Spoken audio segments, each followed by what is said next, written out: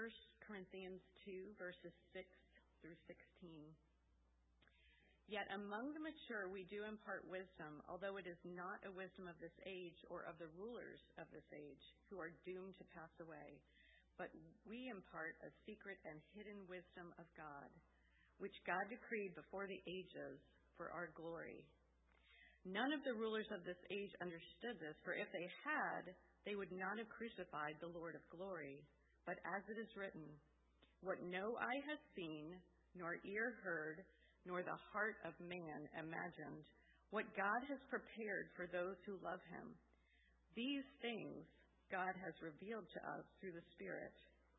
For the Spirit searches everything, even the depths of God.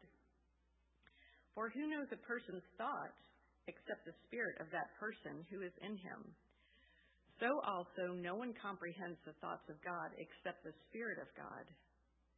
Now we have received not the spirit of the world, but the Spirit who is from God, that we might understand the things freely given us by God. And we impart this in words not taught by human wisdom, but taught by the Spirit, interpreting spiritual truths to those who are spiritual. The natural person does not accept the things of the Spirit of God, for they are folly to him, and he is not able to understand them because they are spiritually discerned. The spiritual person judges all things, but is himself to be judged by no one. For who has understood the mind of the Lord so as to instruct him? But we have the mind of Christ.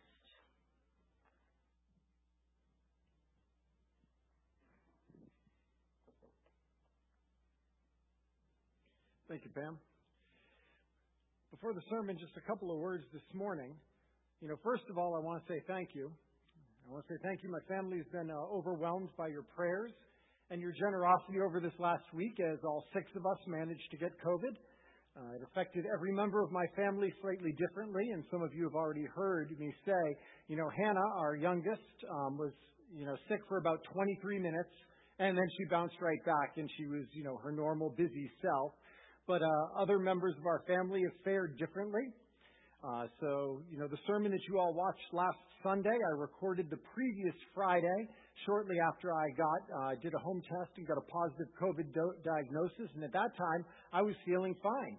And I'm sure glad I recorded the sermon then, and I didn't wait, because by Friday evening and Saturday and Sunday, I was not feeling anywhere near as good. So, however, I stand before you. I'm beyond my quarantine period. I am doing quite well, and I'm grateful. I'm grateful to all of you for the prayers that you offered for my family and the prayers that you've offered for so many others, because, again, we do have a number within our church community right now that do have COVID.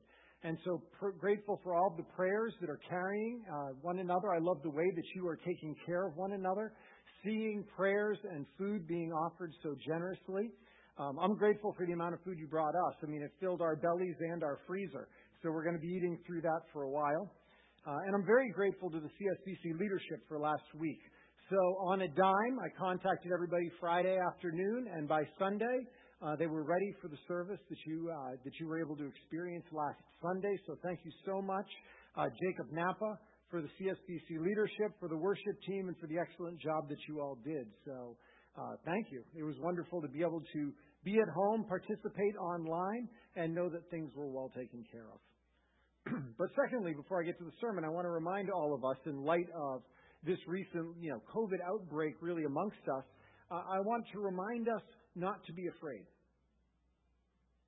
I want to remind you not to be afraid. As Leah and I were talking, she talked about how dark and malicious it feels, that just as we're regathering more and more, just as our women's Bible studies are seeing greater and greater success, just as the Wednesday night gatherings are growing and gaining momentum, COVID hits our church family, and specifically some of these very gatherings. Such an occurrence might tempt us to become afraid. It might tempt us to become afraid and forego gathering together, but church, do not be afraid.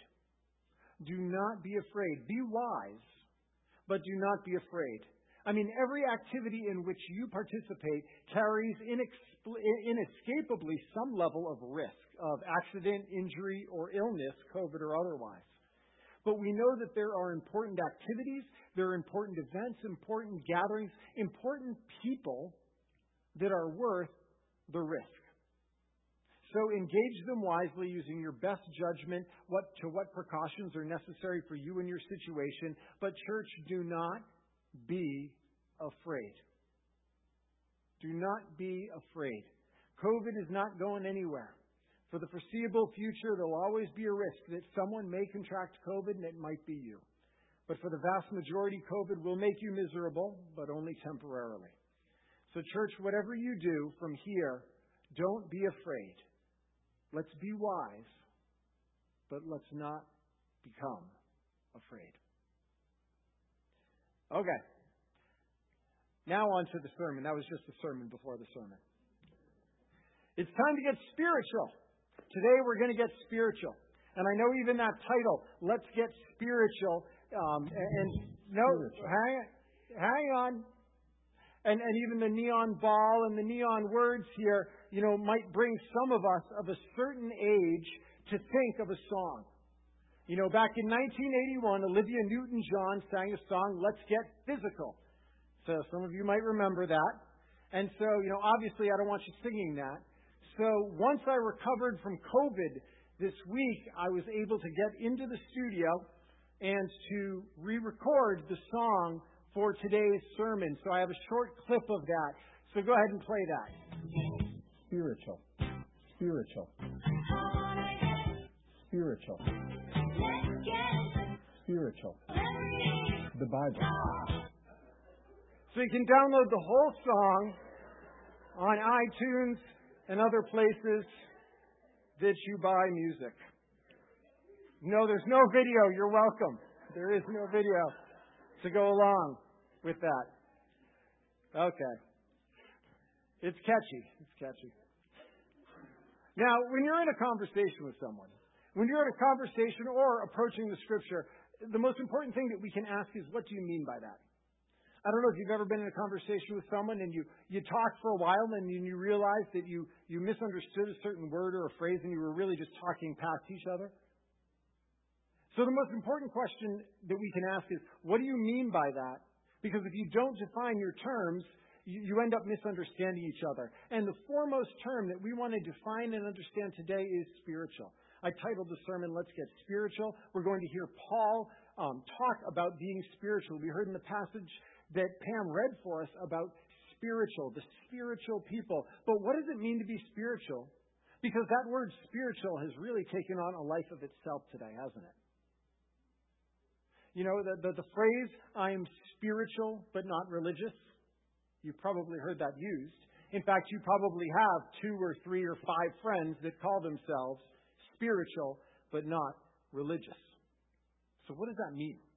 Well, what does spiritual mean in today's understanding versus what spiritual means in the passage that we studied, a biblical understanding of spiritual?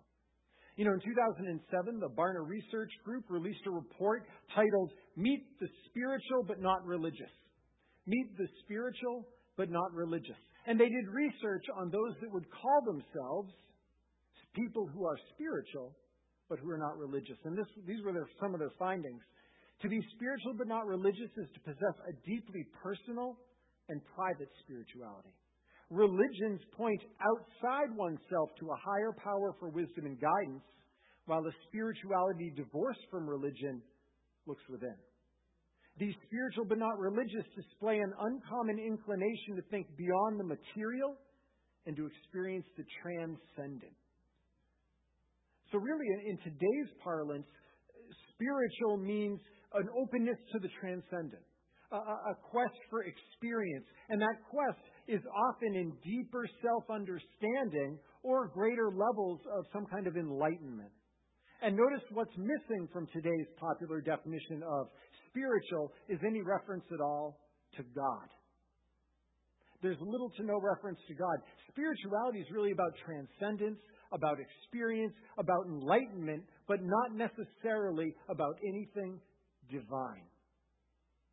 And so, friends, you can understand why it's so important to define our terms, because even to say, let's get spiritual, or the Bible tells us and encourages us to be spiritual, we might be tempted to think the way the world thinks about spirituality.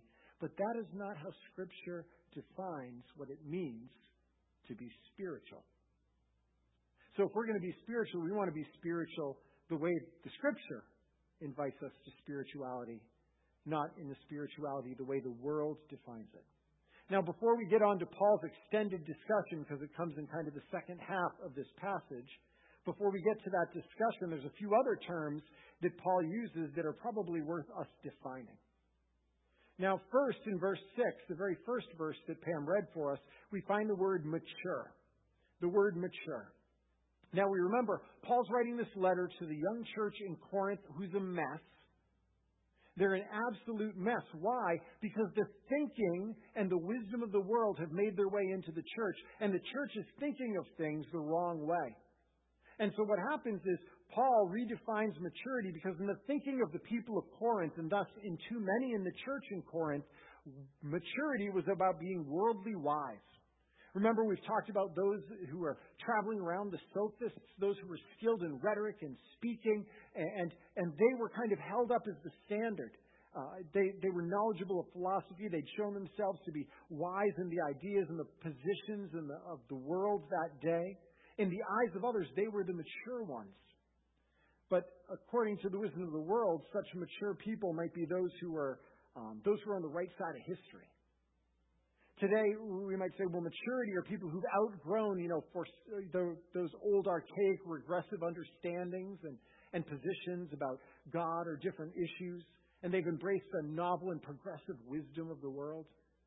In verse 6, when Paul talks about imparting wisdom to the mature, he's not talking about the wisdom according to the Corinthian definition, wisdom according to the world's definition today.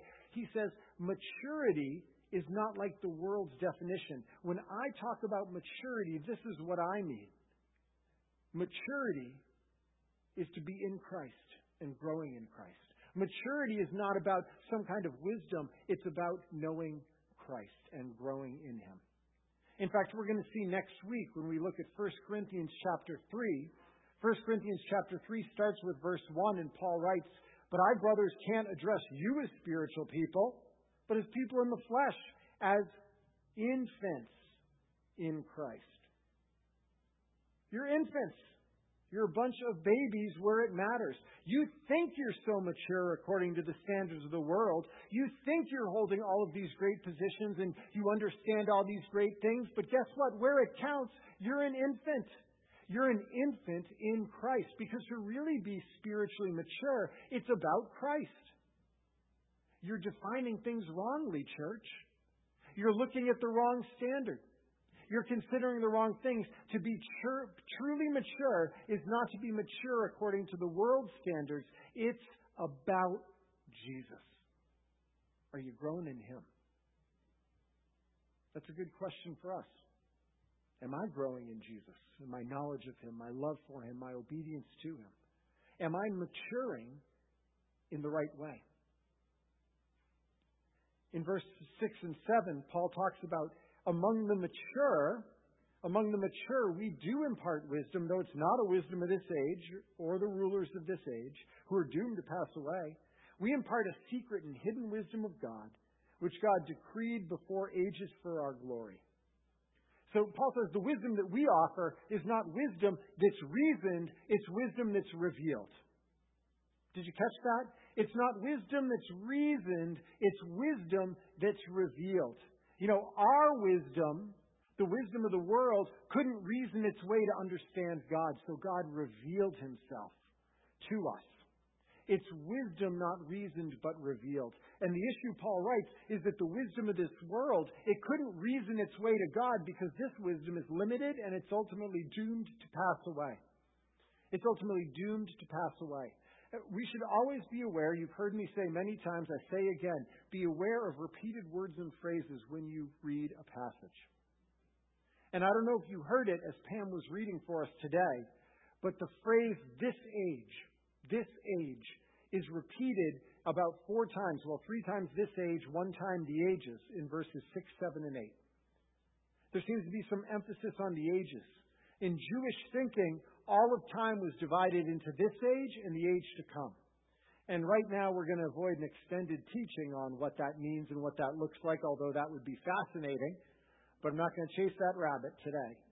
So suffice to say, we live in this age. And Paul's point is that the wisdom of this age and the rulers of this age, they couldn't comprehend, they couldn't figure out, they couldn't reason their way to God, and they couldn't understand the gospel. So God revealed it to them. A secret and a hidden wisdom which God decreed before the ages. Do you hear that? Before the ages? So he says the rulers and the wisdom of this age couldn't figure it out because the wisdom that God gives was before the ages even began. And so the wisdom of the ages couldn't comprehend it. The wisdom of this age couldn't find God. So the wisdom from before all ages was revealed to us. And again, it's all about Jesus. That's why I want us to sing this morning, "You're the hymn of the ages." You're the hymn of all the ages. You're the hope of the world. You carried our redemption on your shoulders. You're the anthem of salvation, Jesus, Lord of Lords. And your legacy will echo through all the ages. All the ages. Jesus is the hymn and the wisdom of the ages. The wisdom of this age couldn't save us. So the wisdom of God from before the ages began and that will exist far beyond time is what was revealed to save us. Jesus is the wisdom of God. He's the hymn of the ages. He's the hope of the world. Now, a couple of more words here that bear some brief definition over there in verse 7. Secret and hidden. This gets kind of exciting, doesn't it? Secret and hidden. Now, we impart a secret and hidden wisdom of God. Secret is the Greek word mysterion, which is where we get our word mystery. Now, Paul is not talking about Scooby-Doo or Sherlock Holmes or Agatha Christie mysteries. He's saying something that was hidden, that was previously unknown, up until a point was a mystery to us, but has now been revealed. And the word that's translated here as hidden is apokrypto, where we get our word apocalypse. And apocalypse means, again, something hidden that's been revealed. And throughout his letters, Paul likes to put these two words together, secret and hidden, whenever he talks about the gospel of Jesus Christ. You see, Paul's making the point, no one saw it coming. His point is, in all of our wisdom, we didn't see it coming, and when it actually was right in front of us, we still missed it. Because our wisdom couldn't comprehend it. We couldn't figure our way to it. We didn't see it coming. When it was in front of us, we rejected it. It had to be revealed to us. The gospel, the good news, was hinted at and foreshadowed throughout the Old Testament, and yet it was secret and hidden. The wisdom of this world didn't expect it. The philosophers of this world couldn't deduce it. The wise men of this world couldn't reason it out. The religious men of this world couldn't find their way to it. The only reason why you and I know the gospel, the good news of Jesus Christ, is because God revealed His secret and hidden wisdom to us. This wisdom of God, this hymn of the ages, has a name, and His name is Jesus. And Paul says the world and its rulers walk around like they're so wise. The world thinks it's so smart. And Paul says, if the world is really so smart, if they really understood, they wouldn't have crucified Jesus. Look at verse 8. None of the rulers of this age understood it, for if they had, they would not have crucified the Lord of glory. So there are the rulers of the world and the wise people of the world proclaiming themselves to be so wise, and yet wisdom itself comes in front of them, and what do? They kill Him. That's not very bright. If this world and its rulers were really wise, they wouldn't have rejected God's wisdom when it arrived. But instead of receiving Jesus, the wisdom of this world rejected Him and killed Him. And in verse 9, Paul proves his point, or supports his point, with Isaiah 64:4, which says, "What no eye has seen, nor ear heard, nor the heart of man imagined, what God has prepared for those who love Him." Again, our imagination, our wisdom, our reason can't even begin to fathom the love of God and the goodness of the gospel. In other words, Paul says we had to see it to believe it. He had to reveal it to us that we would believe it. The Lord tried to tell us many times and in many ways, but it didn't make any sense to our human wisdom. The gospel is just too good to believe. And so God had to reveal it to us. We couldn't comprehend it or even begin to comprehend it because once we started to try to comprehend it, our minds were like, this is too good to be true. And we rejected it as just foolishness. Friends, He had to reveal it to us. Jesus is the wisdom revealed to us. The Lord's salvation, eternally planned from before the ages, long hidden, now revealed. This is the gospel. And maybe God brought you here today or caused you to log on today online and watch this because He wants to reveal Himself to you right now. Maybe He's brought you here or caused you to watch this so that you would see Him and hear Him and respond to Him. And maybe even now you're listening to this and you're tempted to say, well, this is all foolishness. In fact, maybe some of you are like, this is too good to be true. A God who came for me, a God who revealed Himself, who gave Himself on the cross for my sin that I might be forgiven, a God who rose on the third day from the dead so that I could have new life. You're telling me it's not about what I have to do, but about what Christ has done for me? That seems like foolishness. It seems too good to be true. And yet, friends, here He is. Christ is here. Today, right now, inviting you and me to trust Him, to love Him, to follow Him, to be made new by Him. And what stops you from doing so? And if you'd like to know more, I would love to talk to you after the service. I would love to pray with you so that you might know this good news, which is so good, it seems too good to be true, but it is. But how has the Lord revealed all this to us who believe? So then how did He convince our hardened hearts? If our minds we couldn't wrap our minds around it, how did He reveal it to us so we accepted it? Verse 10. These things God has revealed to us through the Spirit. Through the Spirit. So here we come to Paul's discussion and a biblical definition of what it truly means to be spiritual. This is what it means to be spiritual. Biblically, spiritual means from the Spirit of God or of the Spirit of God or by the Spirit of God. Biblically, a spiritual person is not merely somebody who's interested in the transcendent or in a particular spiritual experience.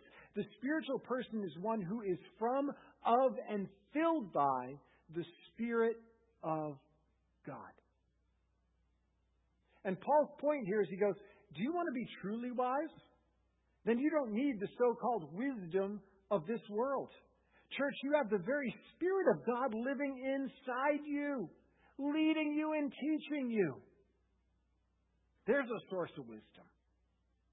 Paul writes in verse 11, for who knows a person's thoughts except the spirit of that person which is in him? So also no one comprehends the thoughts of God except the Spirit of God. Paul says, listen, you guys have access to the very depths of God by His Spirit. So why are you looking for wisdom in the world? Why are you consulting with the world when you have access to the very thoughts of God through the Spirit inside you? Do you want to be wise? He's given you His Spirit. You think you're wise because you know a little bit of rhetoric and you can spout a little bit of the philosophy of this age? You have the Spirit of God inside you. You have on tap the very thoughts of the eternal God. You have access to the God of the ages. That's wisdom. The Spirit of God within us makes us wise, church. Paul goes on in verses 12 and 13. Now we've received not the spirit of this world, but the Spirit who's from God, so that we might understand the things freely given by God. And we impart this in words not taught by human wisdom, but taught by the Spirit, interpreting spiritual truths to those who are spiritual. Friends, it's the Spirit of God who enables us to understand and to accept the very things of God. In fact, in a few weeks, we're going to come to 1 Corinthians chapter 12. We're going to come later on in this letter, and we're going to read in 1 Corinthians 12:3, Paul writes, "Therefore, I want you to understand, no one speaking in the Spirit of God ever says Jesus is accursed, and no one can say Jesus is Lord except in the Holy Spirit." You're not able, you can't say Jesus is Lord. It will seem like foolishness to you. You'll reject it and go, that is the most foolish thing I've ever heard. Until the Spirit opens you up to understand it. The Holy Spirit allows us to understand, to interpret, to accept the wisdom of God who is Jesus Christ. Because if we don't have the Spirit without the Spirit, all of it appears as foolishness. Again, that's what he says in verse 14. The natural person, meaning the person without the Spirit, does not accept the things of the Spirit of God, for they are folly, foolishness to him. And he's not able to understand them because they are spiritually discerned. So human wisdom, the wisdom of this age, can't comprehend and accept the wisdom of God. This is the gospel of Jesus Christ. Because Paul says all of these things are spiritually discerned. So Paul says, church in Corinth, church in Camden, let's get spiritual. Truly spiritual. Meaning within and of and by the Spirit of God. Church, if you are in Christ, if you have confessed Jesus Christ as your Savior, if you are His disciple, whether you feel it or not, you are actually a spiritual person. You are a spiritual person because the Spirit of the living God is within you, leading you, revealing to you the very mind of God. So Paul challenges the church in Corinth and he challenges the church in Camden. And he says, so why are you living and judging others in situations and decisions by the wisdom of this world? You should be judging and discerning all things according to the Spirit of God that is within you, church. Verse 15, the spiritual person judges all things, but is himself to be judged by no one. So as you go through this world to judge and to make decisions about what's right and what's wrong and what's good and what's evil, the spiritual person doesn't judge according to the wisdom and the reasons and the standards of this world, but according to the Spirit of God. It reminds me of what Paul wrote to the church in Rome. In Romans chapter 12, verse 2, he writes, "Do not be conformed to this world, but be transformed by the renewal of your mind, that by testing you may discern what is the will of God, what is good and acceptable and perfect." He says, don't judge according to the wisdom of this world. Be transformed how? By the Spirit of God who renews your mind so that you start to see differently. You look at people and things and situations of this world, discerning what is the will of God, what is good, acceptable, and perfect. Not according to the world's wisdom or the world's standards or the world's evaluation, according to the Spirit. In other words, the spiritual person is to have a different set of eyes for seeing, and a different set of lenses for seeing and focusing, and a different standard for evaluating, and a different wisdom for living. And friends, whose eyes are they? What are these lenses? What is this standard? Paul concludes in verse 16, the Spirit leads us where? To the very mind of Christ. He quotes Isaiah 49 where he says, "Who has understood the mind of the Lord so as to instruct him? But we have the mind of Christ." We sang that this morning. Who has given counsel to the Lord? Who has given counsel to the Lord? No one. There is no human wisdom that has ever instructed and given counsel to the Lord. So trust not in human wisdom, but by the Spirit. Instead, church, we're given the very mind of Christ, the wisdom of God. Whether you feel it or not, because this is not about feeling or experience, we are spiritual people, church.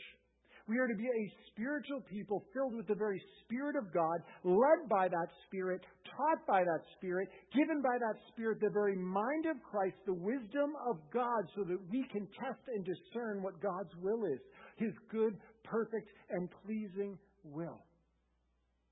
And in the next section, we're going to find Paul go on to argue, you Corinthians, you claim to be wise. You claim to be mature. You claim to be spiritual people. And yet, look at your lives. Look at your lives. There's nothing to show. Because, friends, if the Spirit of the living God has taken up residence in your life, you'd imagine it would make a difference.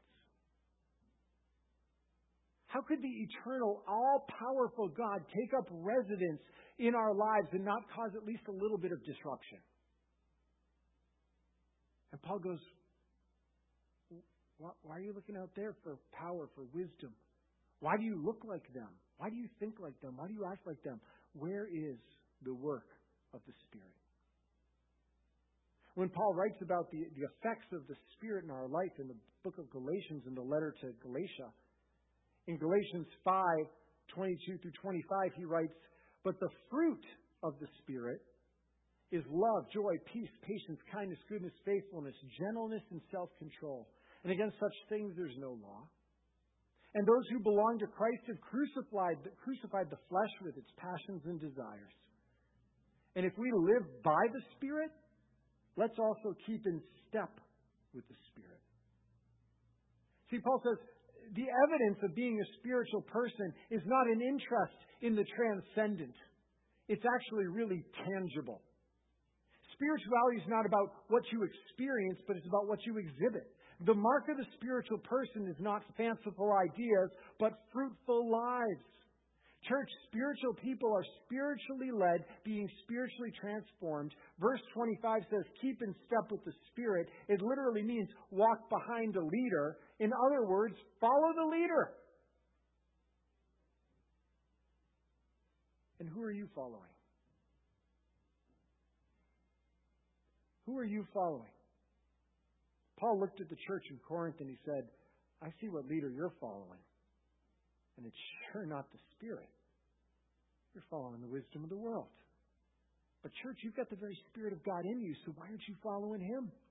Why aren't you following the wisdom that's been given to you by God Himself? You have the mind of Christ in you, so why are you seeking to understand and to validate and to evaluate everything according to their wisdom when you have the wisdom of God?